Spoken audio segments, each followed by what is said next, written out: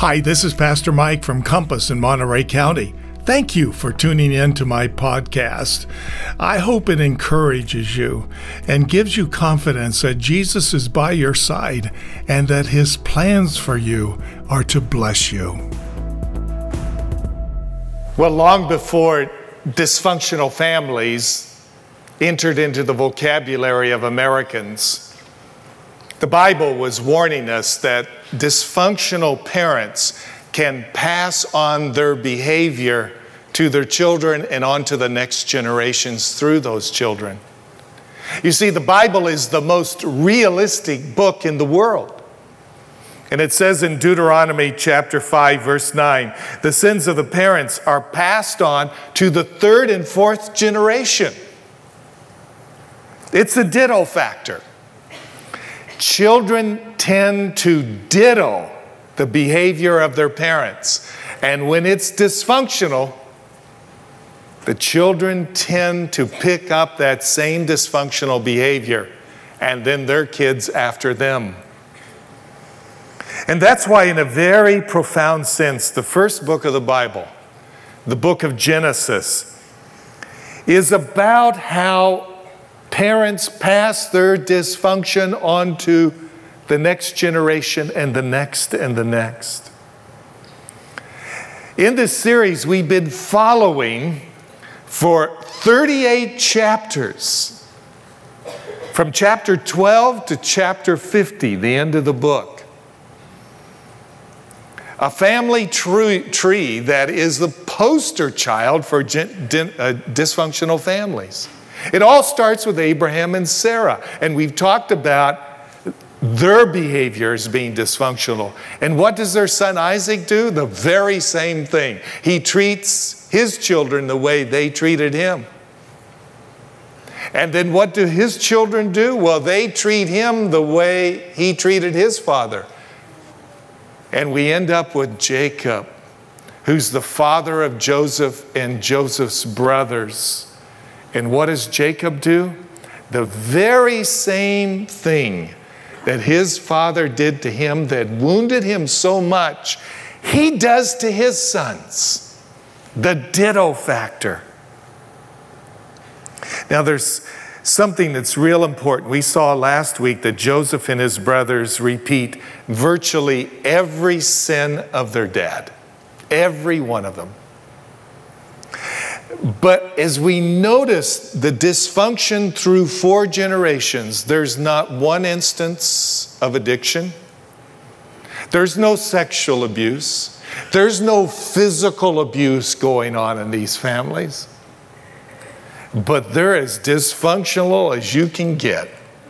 And that's very important because we tend to identify dysfunctional, oh, that's a family where there's addiction, sexual abuse, beating going on. No.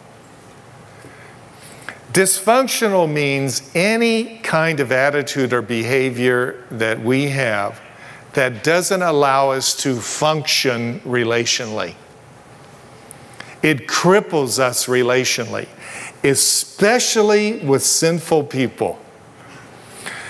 We are dysfunctional if we're only able to operate like a Christian, like an emotionally mature person, if the other person is perfect. If they're perfect, then we're okay. The problem with that is there are no perfect people in the world. Everybody around you has sin. Everybody around them has weaknesses. A dysfunctional person, when they get around a person like them, like that, they become dysfunctional. They can't relate to that kind of person. And some examples we've talked about are being judgmental, elitist, thinking you're better than others.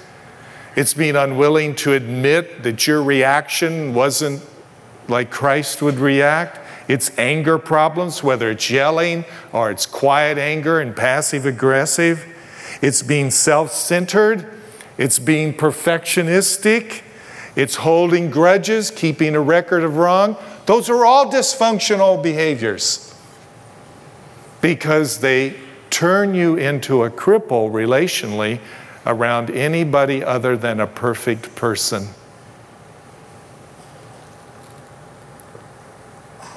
Joseph begins just as dysfunctional as his family. When we first meet him in chapter 37, we talked about how though his dysfunctions aren't exactly what his brothers are, he's just as dysfunctional as they are.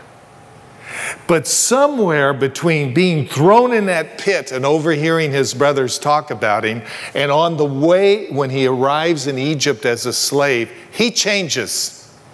The scriptures say when he arrives in Egypt, he has become a humble man. He sure wasn't in chapter 37. He was arrogant and self-centered, but he changed and broke the cycle that was in his family.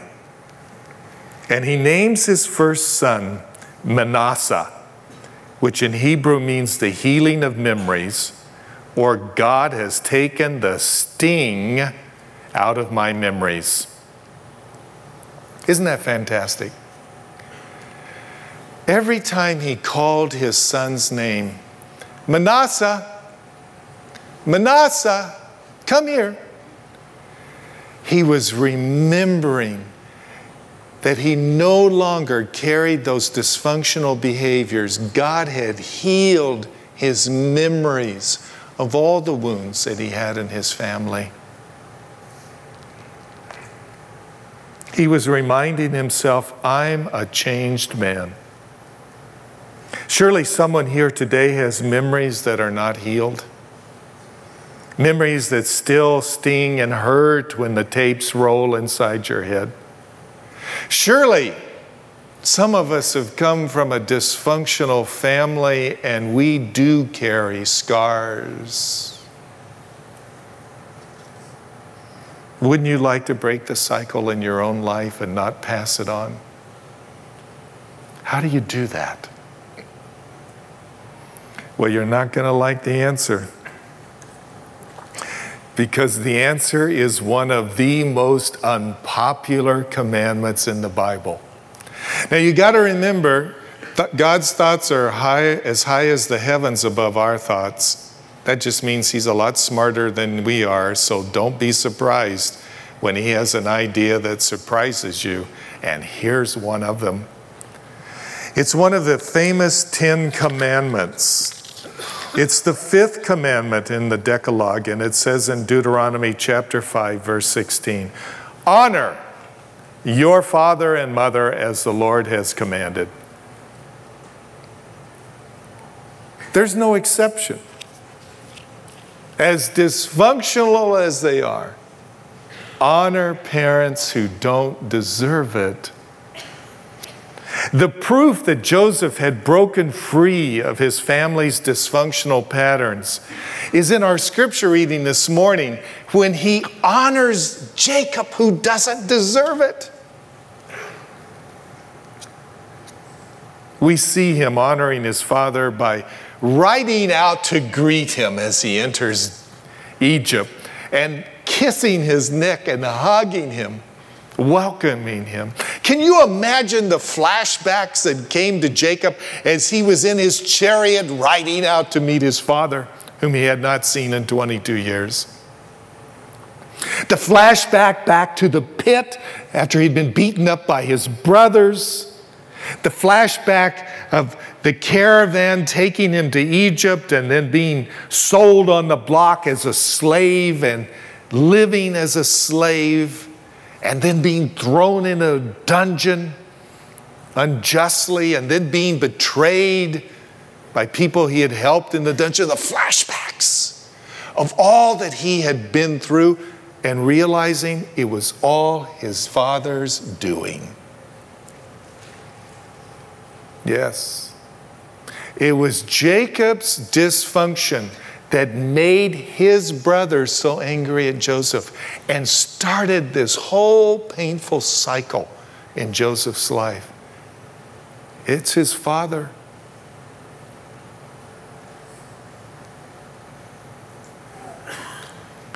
And yet he goes out and throws his arms around him and loves him.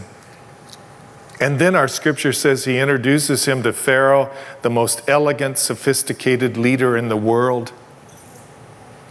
In the scripture reading I talked about, if your parents haven't achieved maybe the status you have, they're uneducated, maybe unsophisticated, there are plenty of adult children who are reluctant to introduce them into their circles because, well, they're kind of embarrassing.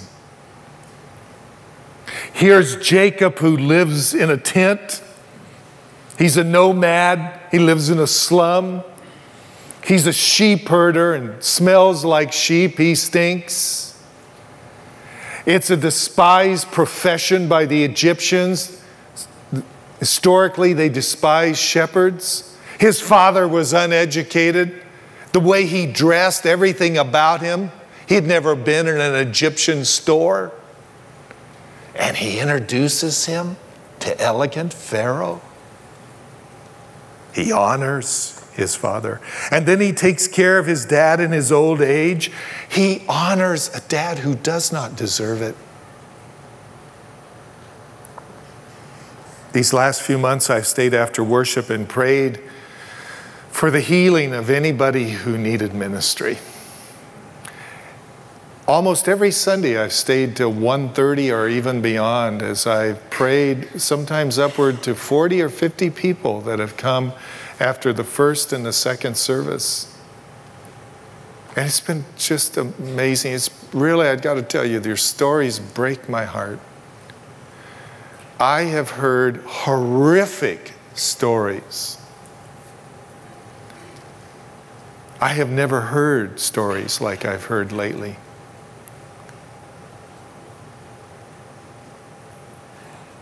And I can just imagine what some of you are thinking right now. After what my parents did to me, you want me to honor them? No way. And I understand. One of my favorite stories goes like this. Once upon a time, there was an old man. His eyes blinked and his hands trembled. When he ate, he often missed his mouth with the spoon and dribbled a bit of food on the tablecloth and himself. He lived with his married son, having nowhere else to live. And his son's wife was a modern young woman who knew that in-laws should not be tolerated in a woman's home. "I can't have this," she said. "He interferes with my right to happiness." So she and her husband took the little old man gently by the arm, but firmly, and put him in the corner of the kitchen. They sat him on a stool and gave him his food in a bowl. From then on, he always ate in that corner, blinking at the table with teary eyes. One day, his hands trembled more than usual, and the bowl fell and broke. The daughter-in-law said, "If you are a pig, then you must eat from a pig's trough." And so they made him a little wooden trough, and from then on he ate his meals out of that pig's trough. They had a 4-year-old son whom they loved very much. One day the parents noticed their son was playing with some wood and asked what he was doing. Their 4-year-old smiled and looked up to their faces for approval and said, "I am making a trough to feed you out of when I get big." The man and his wife looked at each other, didn't say a thing. Then they went to the corner and took the little old man by the arm and led him back to the table. They sat him in a comfortable chair and gave him his food on a plate. And from then on, no one ever scolded him when he spilled or broke things.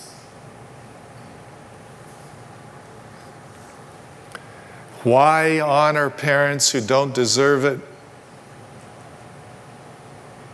Because our children are watching and they're listening to what we say about our parents, and they're taking notes. Do we really want to teach our children to judge, to hold on to resentment, to keep a record of wrong? Do we really want our children to hold on to anger? That's the first reason to honor even undeserving parents. The other reason is because of what Nelson Mandela famously said. Resentment will clog your soul. Any other choice rather than honoring undeserving parents clogs us up spiritually, because every choice has a consequence, and it cripples us emotionally. You can't walk with Jesus if you're holding hands with the devil. You can't. So honoring undeserving parents is actually the best thing we can do for ourselves and for our children, because any other choice passes on dysfunction and starts a whole new cycle as our children take notes on us. Still, how do you honor a parent who doesn't deserve it? Well, the first step is we must forgive the unforgivable, because Jesus has forgiven us of the unforgivable. You know, when you think about it, of course we have to forgive the unforgivable, because if we only forgive the forgivable, what credit is that? And how much do people actually do that wounds us that's really forgivable? No, it's all unforgivable. That's why it's so difficult. So, of course, the first step in honoring undeserving parents is not to forgive the forgivable, it's to forgive the unforgivable.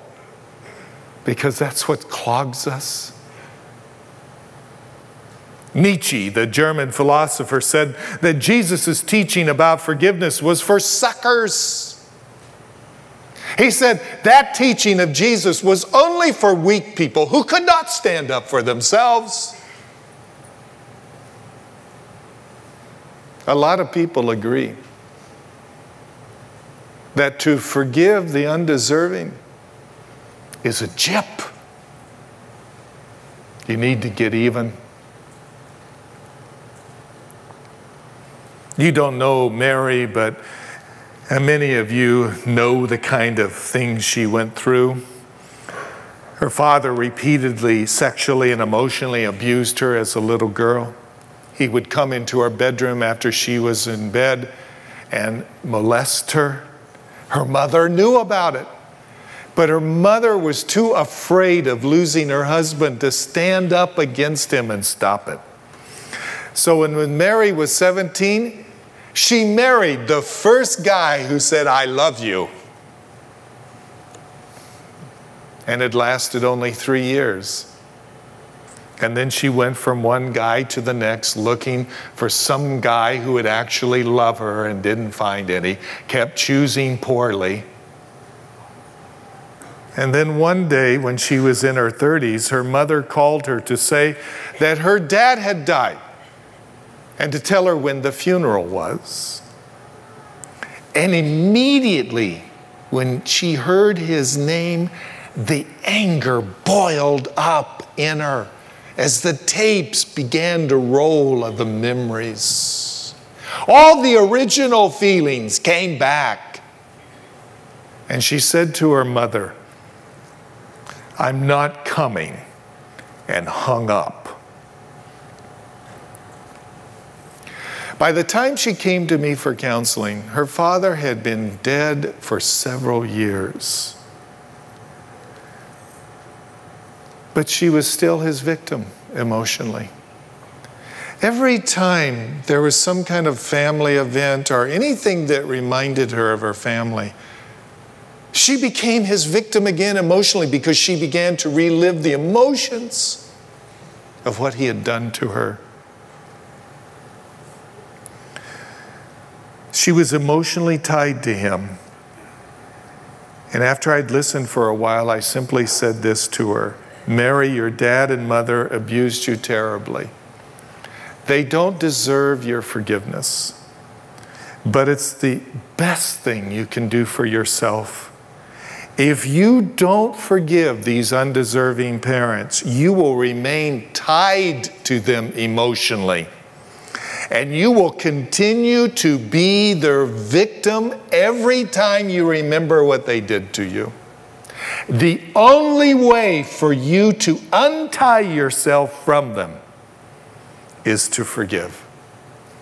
Because forgiving in Greek means to let it go.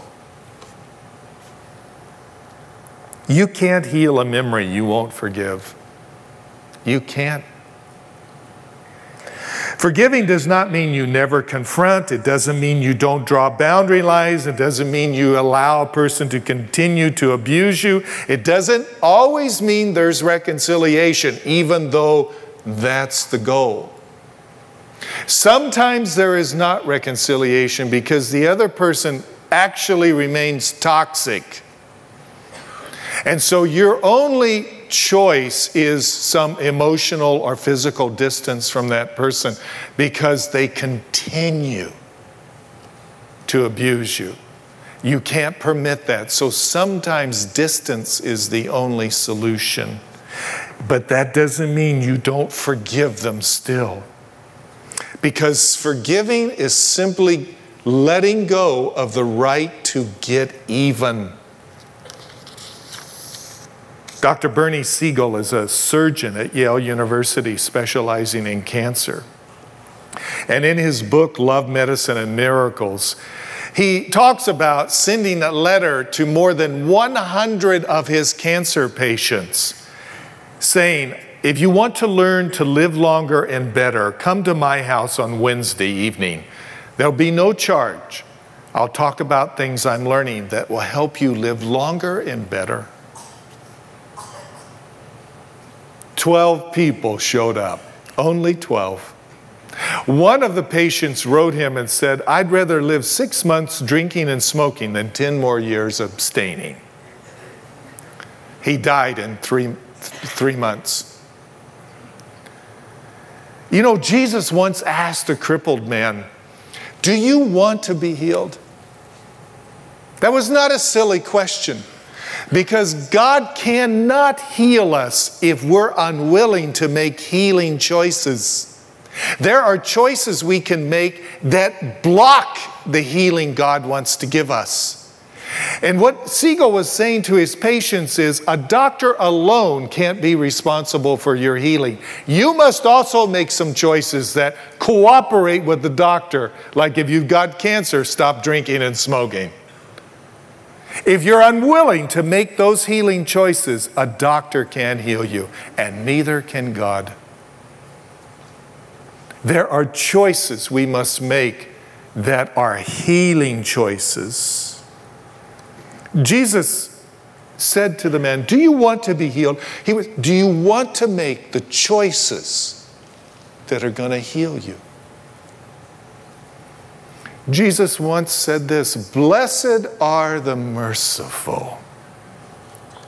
Why are the merciful blessed?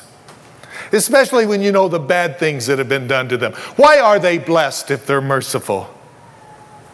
Jesus was saying, when you forgive a person, it's the best thing you can do for yourself. When you forgive a person, you untie yourself emotionally from that person, and that allows the healing to come. But if you're not willing to forgive, you block the healing because you remain tied through your anger and resentment to that person. No, healing requires healing choices. And if you want to honor a parent, the first healing choice you must make is to forgive them and let it go. But of course, what if your parents are not improving? What if every time you see them, they're just as dysfunctional as ever? A woman said to me not long ago, Pastor, my stomach gets into a knot every time I go to see my parents because I know something's going to happen. There's going to be an incident. Anybody got parents like that? Someone at work who's like, you know something's going to happen. What do? Well, the second thing you do is you stop taking the bait. Stop being their puppet on a string. I call it give up imperative thinking. Give it up. You know what imperative thinking is? Good parents should. Christians should. Good people should. We're putting our expectations upon people, and they're probably right. It's legitimate. A good parent would do this. It's our commandments that we're putting upon them, our shoulds. Do you really want to do that? Because now you've put your happiness in the control of a dysfunctional person. Because the fact of life is most of the time people don't do what they should do. You've set yourself up for disappointment. You know, theologically, Christians talk about it this way. We live in a fallen world. This is why Christians say we're all sinful. We're sinners. That's why people don't often do what they should do. And a person who goes around with imperative thinking is just setting themselves up for heartache. Stop taking the bait. I love the story Bruce Larson tells about himself. He says his mother was 83 when she died. She was a very good woman who volunteered all around the community, and everybody loved his mother. There's just one little problem she had. She never could affirm her son. Whatever he did was never enough even to get the smallest amount of affirmation. He said he spent a lifetime carrying home his trophies, looking for praise from his mother. Whether it was a new book that he had written, or it was an article he had written, or some article written on him, or some award, many awards he received as a writer and as a pastor, she would look at it and very predictably say almost nothing and hand it back to him. And he said just as predictably he would feel angry and hurt and sorry for himself and mad. And then his kids said this to him. Dad, get off Grandma's back. She's a great person, but she doesn't like herself very much. And since you're part of her, she doesn't think you're neat either. Quit playing your life to her. It's a no-win deal. You get that? Because she doesn't like herself very much, she doesn't have very much affirmation to give, does she? She can't affirm herself. You see, she's dysfunctional. That's what we mean. She's dysfunctional. So don't put your imperatives on your dysfunctional mother as if she suddenly would do something that's functional. That's what they're saying to her. Your imperatives. This is what Larson says. The kids were right. My mother's sense of no worth extended to me, and I had the power to stop being a victim of her inability to respond the way I wanted her to. She was unable to. My problem was not my mother. My problem was myself. When I stopped giving her the power to make me unhappy and angry, then she could no longer hurt me. When you put shoulds, imperatives on other people, you have just given them power to make you unhappy and angry. Don't do that. Give it up. Jung got it right when he said, some things don't change. The only solution for us is to become bigger people. That's what spiritual growth is. Spiritual growth is becoming a bigger person to the point that you can begin to love a dysfunctional parent unconditionally. Without shoulds, no conditions. That's a big person. And that's why I urge you to get into our Bible studies, most of which I write, in our groups, because that's when you get to be a bigger person. And you stop putting shoulds on people.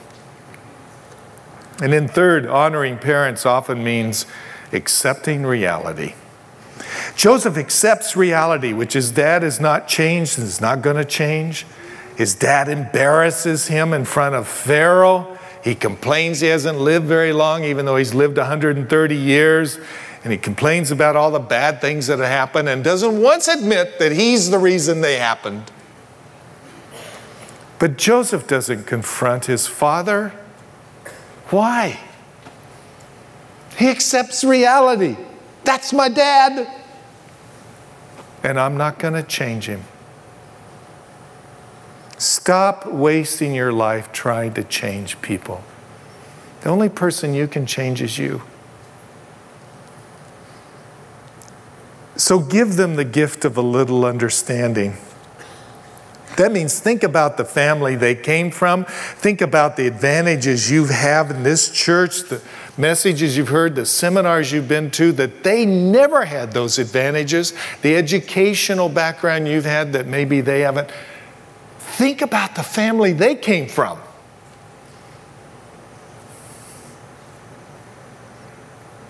That's when you develop compassion, when you begin to understand their roots.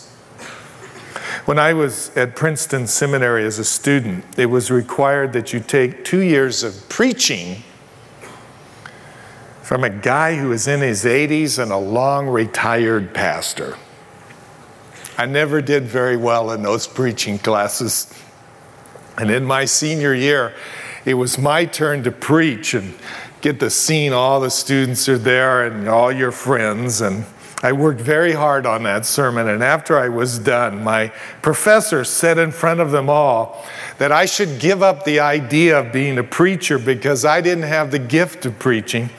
He said that the things that I thought to preach about were not relevant to people who are modern, and he said that I was going to fail if I tried to be a preacher because I just didn't have the gift. His suggestion to me in front of my friends was that I become a YMCA worker or do something that didn't require public speaking. Now, do you think I hold any resentment against that old coot?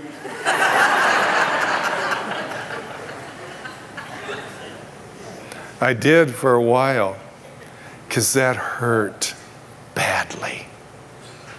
My friends wouldn't let me forget it. It dismembered me. Become a YMCA worker. It was only after I learned what I'm talking to you about today that I was able to give him the gift of understanding, which was his entire career was spent in little tiny churches on the eastern seaboard. And he grew up in an age and era where communication was very different from today.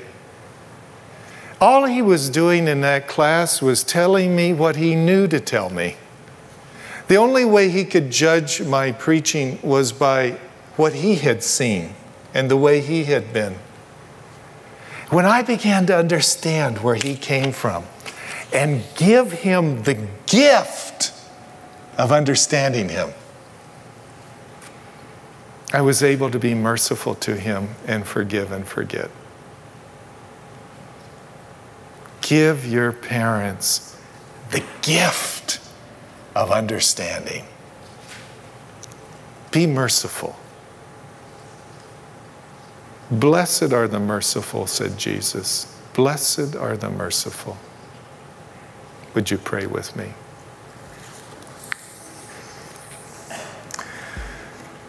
Our Lord,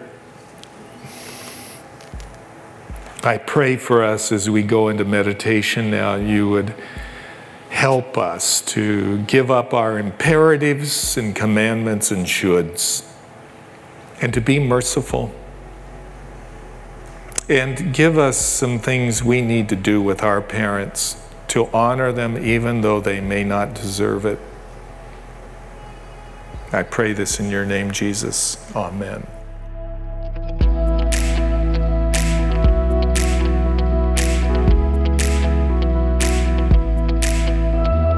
That was such a relevant message from Dr. Mike.